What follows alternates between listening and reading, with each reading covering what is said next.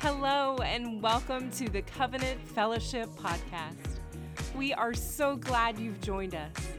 Today's message is here to help you preach the good news everywhere in your day-to-day life. Here at Covenant Fellowship, we accomplish this by encountering God, loving people, and serving others with everything we've got. Now let's dive in.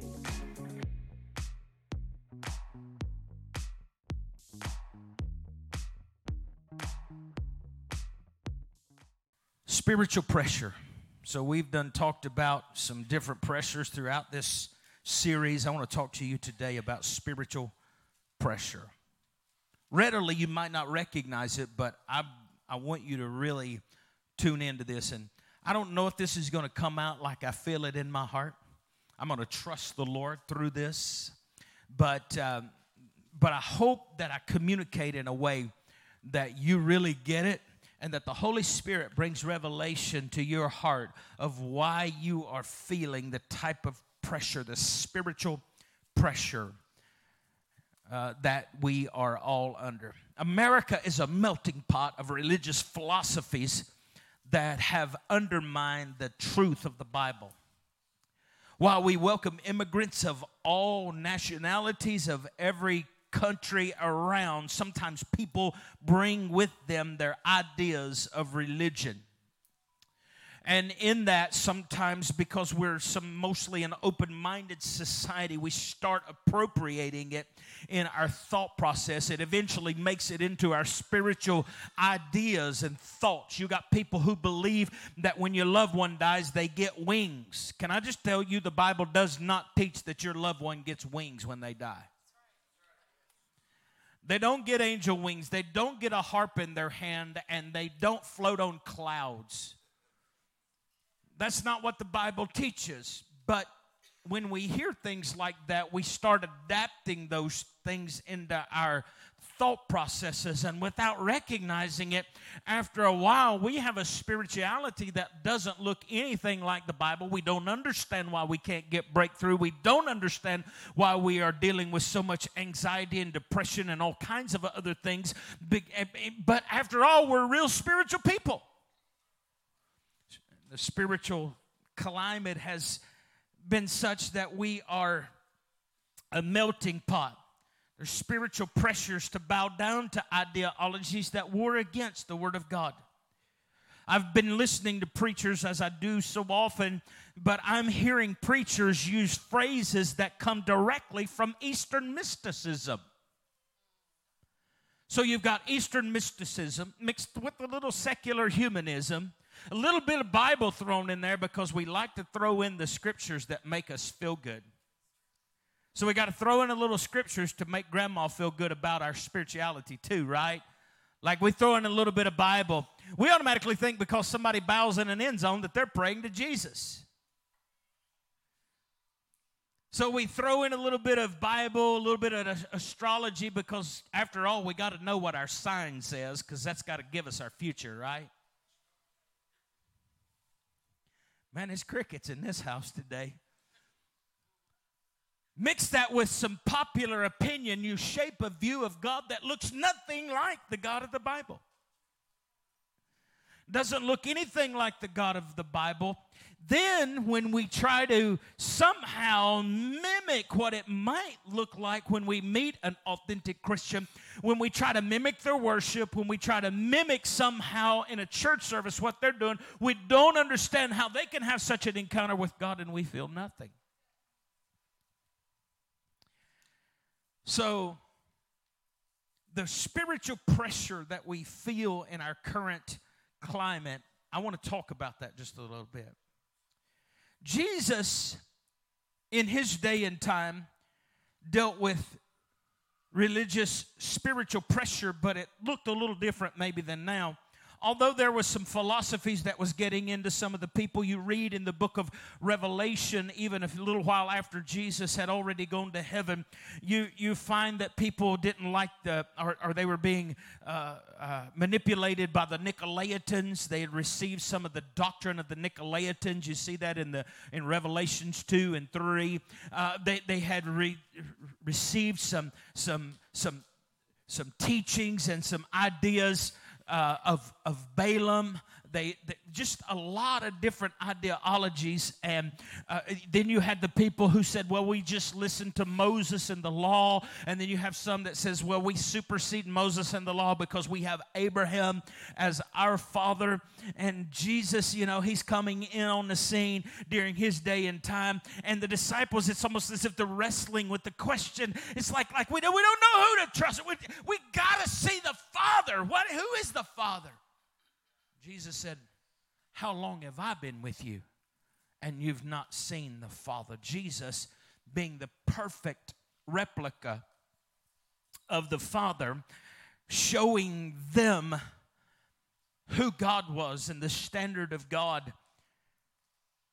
I think one of the greatest questions you'll ever ask in your life is, who is God? And the second one is, do you know Him? Who is God? If I were to sit down with you today and say, describe God to me, do you feel like you could do that from a very biblical standpoint? Do you feel like you could do that from the basis of the Bible? Or would you say, well, it's just what I believed. Well, it's what my grandma believed about God. It's what my daddy believed about God. It's what my uncle believed about God. Listen, friend, the greatest question that you'll ever have to answer in your life is, who is God? Who is He? If He exists, if He's real, who is He? Jesus came to reveal who God was. Jesus came to help exemplify so that humanity didn't have to be so confused and feel like they were under some type of pressure, at least from a spiritual perspective. And when we think about spiritual pressure, you would think, why am I under spiritual pressure at all? I want to give you two understandings of that. One, because there's a real devil who seeks to steal, kill, and to destroy. Number two, there's a real Holy Spirit that is calling and drawing people to righteousness. There is some sense of right direction that deep within inside of your being pulls at you. More than breaking the law, you know there's something that pulls at you to try to make right decisions. And when something is not done that's not quite right, you have this innateness to say, that isn't quite right. That isn't the way things ought to be. So the Holy Spirit is real, the devil is real, and we live in a world where that influence is happening. And I wanted to take you to Matthew chapter 6 in hopes that today somehow we might relieve some spiritual pressure through the Word of God that might be on your and my life, so that we can kind of get back to plumb, so that we can kind of get back to the straight and narrow. Some people hate the idea of straight and narrow, but back to the straight and narrow, back to the place where you're aiming at the heart of God, right back to the place where you can begin to cultivate and know God and have relationship with God. And we're starting at an unusual place. It's called the prayer, the Lord's Prayer. The Lord's Prayer is in Matthew chapter 6, beginning with verse 9. And the disciples, they're asking, teach us to pray. In other words, if God is real and we're supposed to connect with Him, teach us to talk to Him. Teach us a way to communicate with Him. Because if He is real, and if we can be His child, and His yoke is easy and His burden is light, there's got to be a way that I connect with Him so that the pressures that I sense and feel around me somehow get alleviated, so that I can walk in faith knowing that God has my life in His hand. So He teaches them. He says, in this manner pray. And He says the first statement, our Father which is in heaven. Our Father which is in heaven. How could this actually alleviate pressure, spiritual pressure? Now, I don't have time to teach on the doctrine of heaven.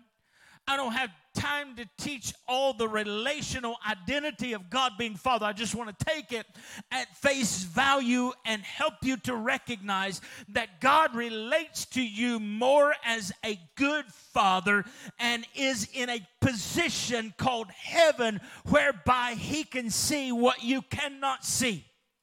So if that means relationally you have a Father that can see what you cannot see, can you go back to a little child and alleviate yourself of the pressure of today's common thought process? I don't know what I'm going to do. Do you remember what it was like being a little kid in your mom or daddy's house?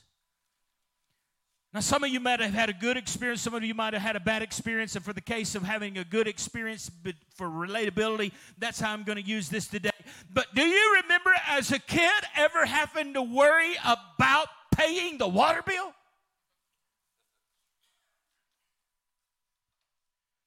Do you ever remember having to worry about paying the light bill?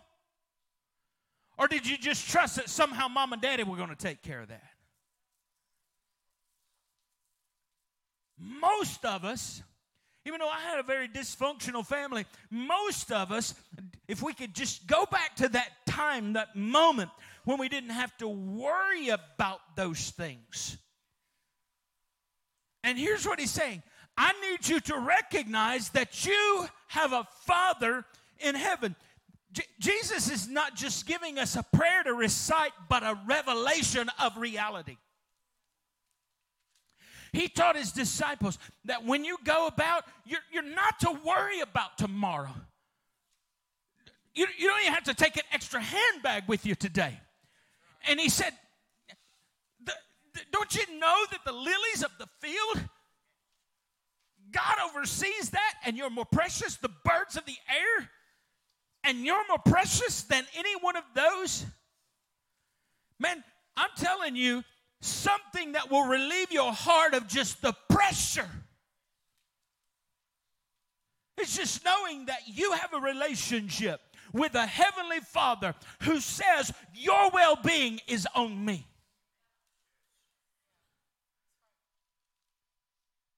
Now we wrestle with that.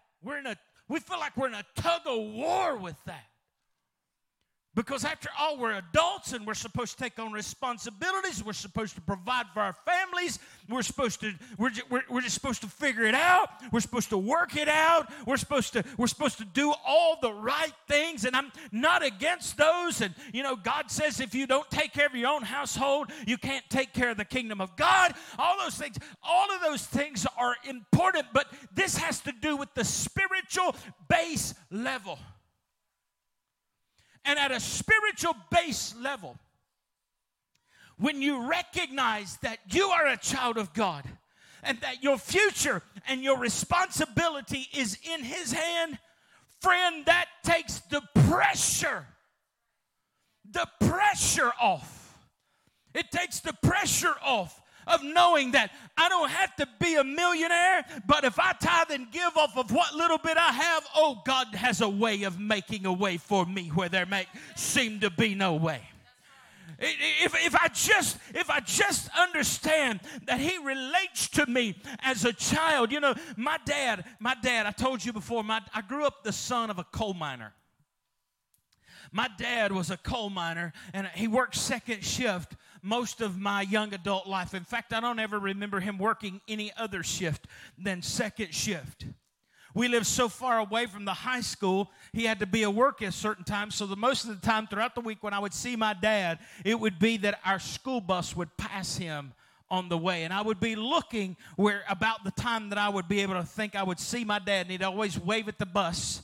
And the bus was full of kids. I don't know if he could pick his own out in that whole group of kids, but we were waving back. But my dad was faithful to go to work.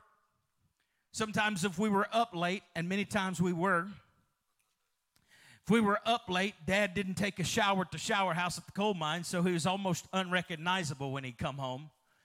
in the coal soot, you could tell where he had a respirator on, and you could see around his eyes, but the rest of him was coal black.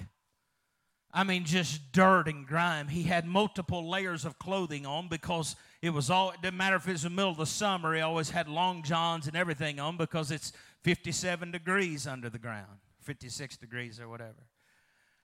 And so he was always in extra clothing. But you know what?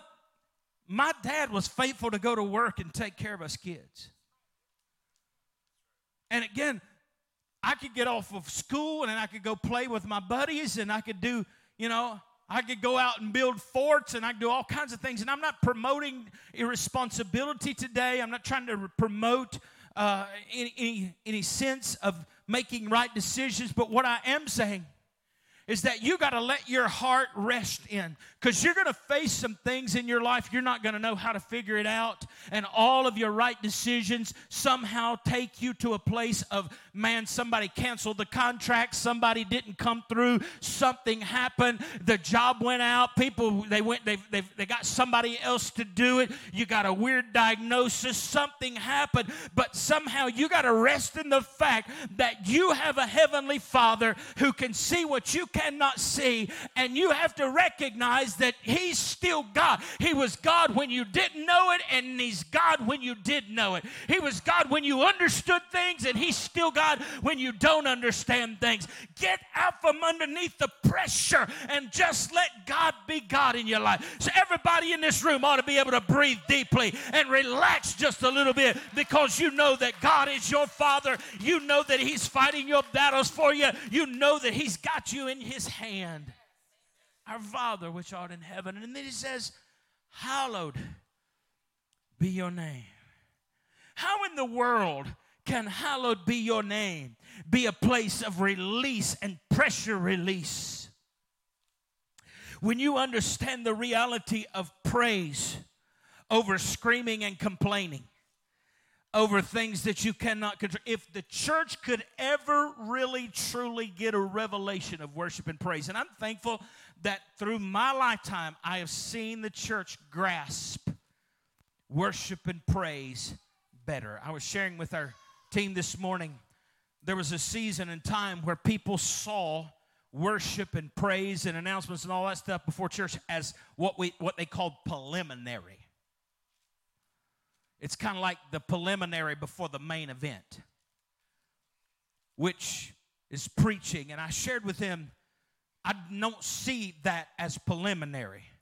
I don't see one outweighing the other. God wants people to worship Him in spirit and in truth. And so you got to have the time of worship and praise and adoration, and you got to have the preached word for revelation purposes and inspirational purposes, so that you can grasp what God is saying and then praise Him for what He's saying, because you know if He speaks it, it's coming to pass. You know if He revealed it, it's happening. So the point is this: if we could just understand, if the church could truly get the powerful revelation of praise being a place of release. I'm telling you right now, we've yet to tap in to the fullness of what the release of spiritual pressure that you're under could happen if we understood perfectly, and then not just understood but practiced authentic praise. We study the words. We know what Todah is. We know what Hallel is. We know what Yada is. We know what Shabbat is. I've done a teaching on all the names that have been given for praise in the Scripture. And all of them mean something, and they're powerful. But they don't just mean for the sake of knowledge. They also had postures with them. Like, you don't give a Shabbat praise the same way you give a Hallel praise. Those have posture expressions to them. But we think because we're in a worship service, the band is playing something fast and we're tapping our foot only. And I'm not trying to judge your praise, but I'm just saying, if I were to take literally the understanding of those different names, none of the postures is foot tapping. That's bluegrass. And Rocky Top didn't play much yesterday. So you didn't get much bluegrass. Not too much flat footing yesterday. I just lost everybody right there. Did y'all feel that heaviness right there? I mean, somebody picked up stones. You brought stones in here today with you. Hey, I'm a Tennessee fan, so I was crying with you. But the issue is that there are pressures that you'll face in your life. Let me give you the revelation of it if I can. Do you realize that God could have given the nation of Israel victory and access to the promised land through any other means other than shouting at a bunch of walls? God is not trying to just show you how strong he can be by knocking over walls.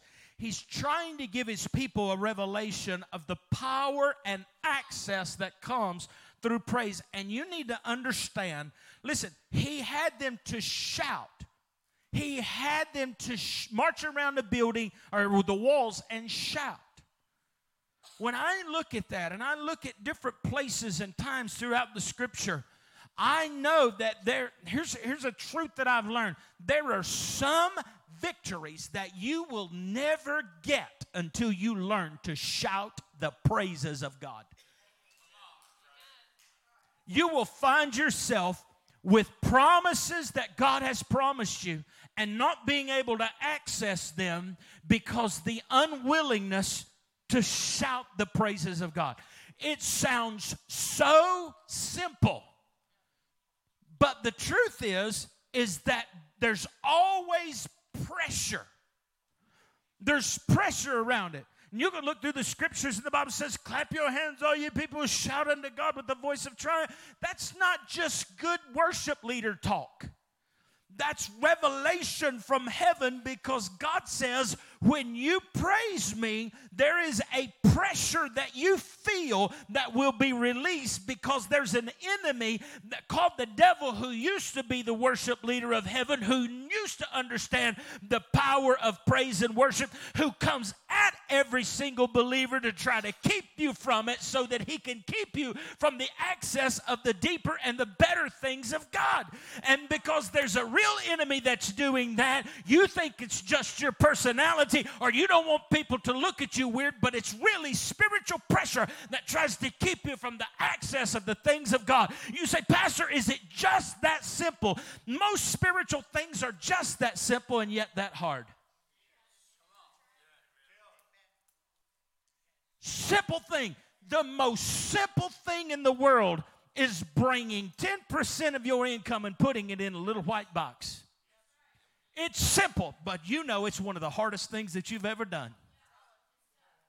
And you know how I know that? Because most churches, even spirit-filled churches, only 11% of its constituency actually really does give a tithe.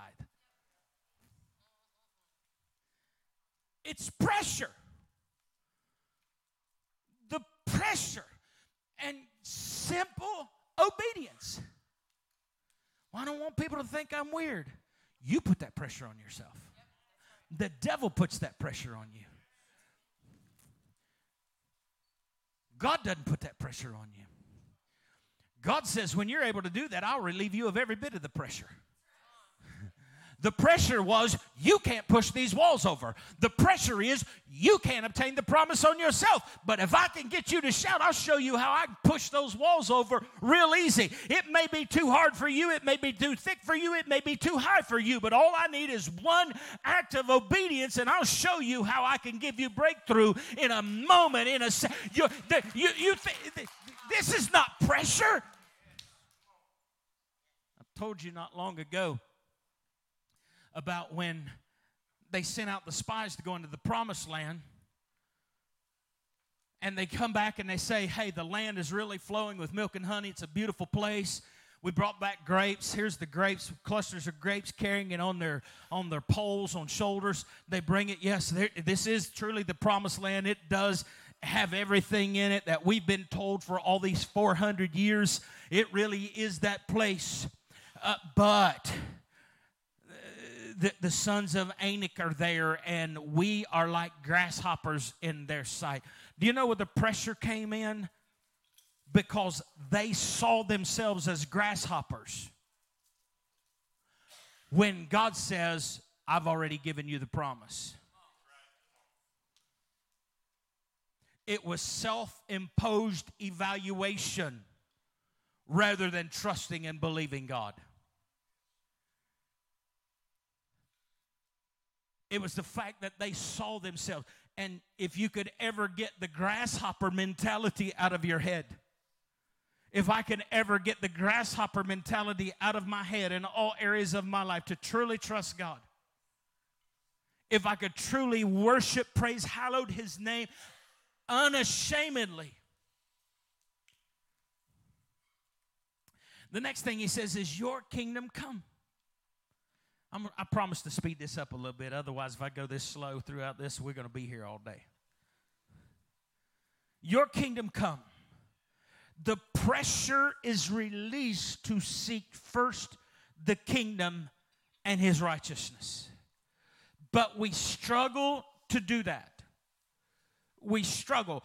We don't know how to put the kingdom first. We're always positioning and fighting to put me and my family and my stuff and my things first. And I see it all the time. And I understand how that looks. I understand that family is part of you and where you do that. But sometimes there's an internal pressure. The pressure that comes to maybe take care of me, myself first before God. And God says, if you put the kingdom first.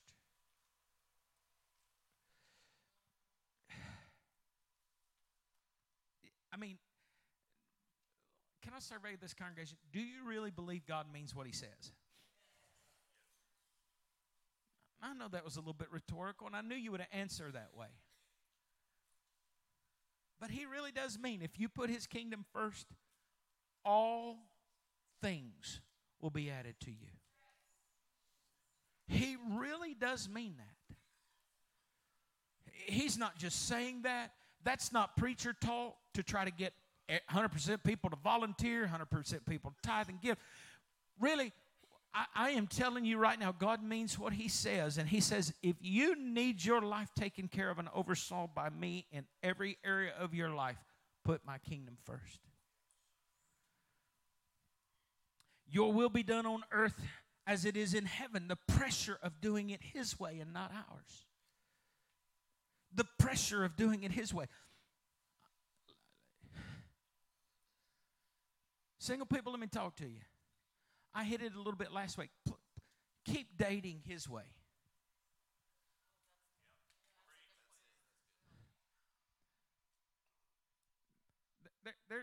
And it's a spiritual thing. We think it's a bodily function, and it's a spiritual thing.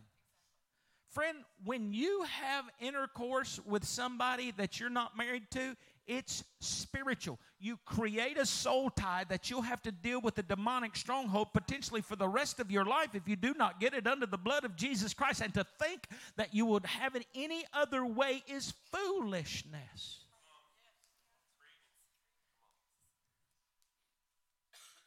And you say, well, you're just talking down your nose as a judgmental preacher. Friends, listen to me. I lived an immoral life. So I am not talking to you about something that I have no experience in. I didn't come to Jesus till I was 23 years old, and I'm telling you, I lived a terrible life before that. And if I am telling you, until you get some things under the blood of Jesus Christ and say, God, I should have done it your way. I wish I would have done it your way. And if you sit down and talk to people who truly done it God's way and lived it out in God's way, they have. It's like two people speaking two different languages as it pertains to mental and emotional scars. One person's like, I have no idea what you're talking about. I don't have to deal with any of that because they chose God's way. This culture and through spiritual means will put pressure on you to do it any other way. other than God's way. And I need to just share with somebody. I need to share with us. You need to know. You've got to convince yourself. Ask the Holy Spirit to help you. Convince your heart. Please convince my heart, Holy Spirit, that the ways of God are better than my ways.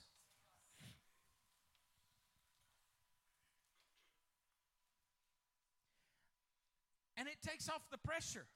You know why it takes off the pressure? Because the results are His.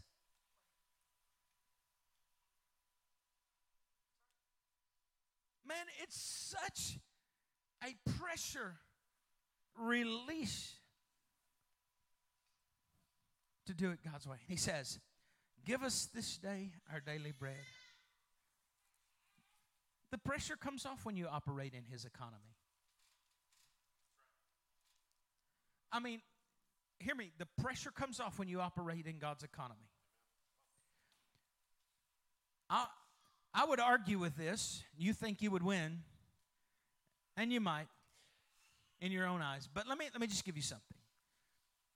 I don't want you to raise your hand, but how many of you in this room would say, I'm on fixed income? Don't raise your hand. Don't raise your hand. Because I know numbers and budgets work. 1 + 1 = 2. Numbers and budgets work. Except when you get involved in God's economy. When you get involved in God's economy and you see some 100, some 30, some 60-fold multiplication, it's like God, His math is so much different than ours. It's like it works different than ours. And when you do that, the pressure comes off.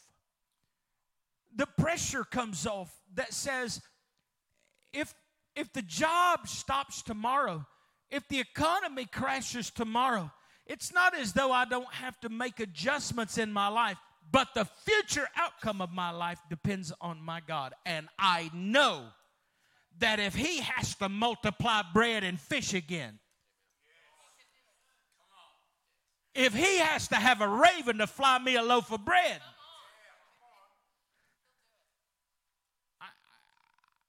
I just believe that. I just believe, God, if I can't believe that, I can't believe any of it. So if you don't come through there, then why should I believe in heaven? Why should I believe in blood? Why should I believe in resurrection?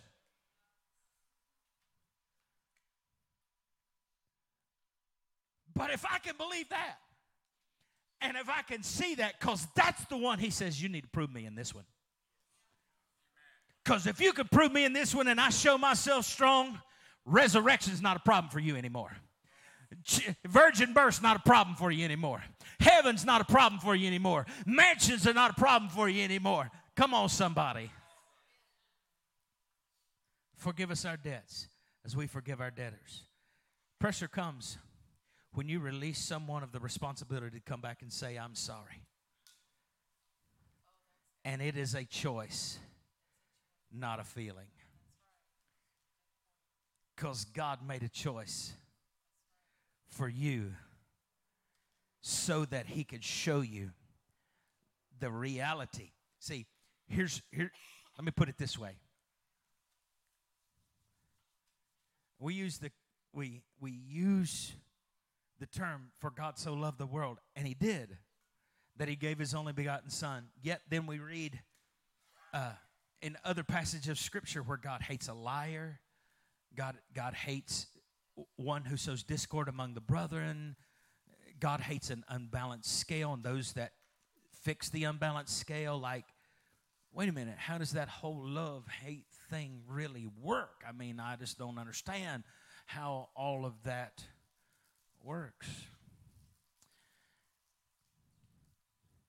I personally believe it works from the fact that God decided to forgive humanity, which through that give Him the gateway to express his love toward humanity. In other words, before the foundation of the world, it was fixed that Christ was going to die on a cross. A decision was made to forgive you even before you trespassed.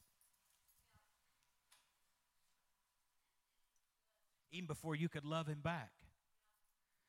The Bible calls us, before you were saved, you know what the Bible calls you and me? The enemy of God.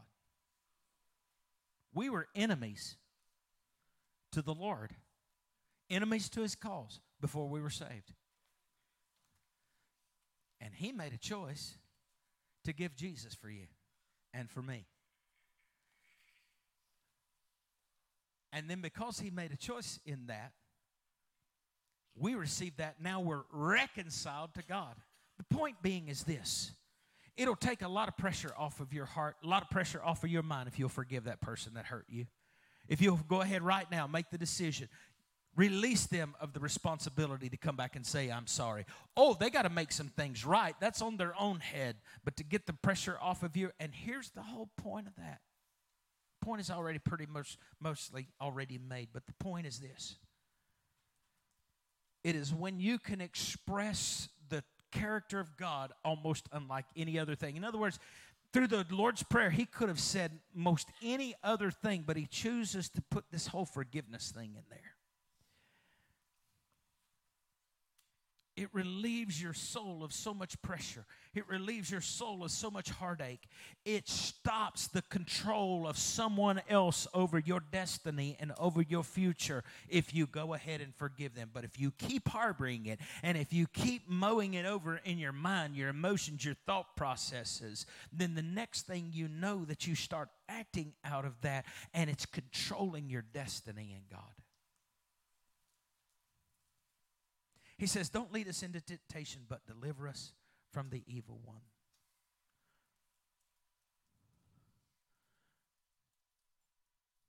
Don't lead us into temptation, but deliver us from the evil one. The pressure of giving in to the enemy rather than resisting and submitting and resisting.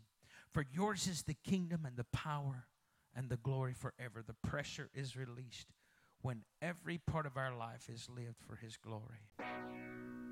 And that wraps up this episode of the Covenant Fellowship Podcast.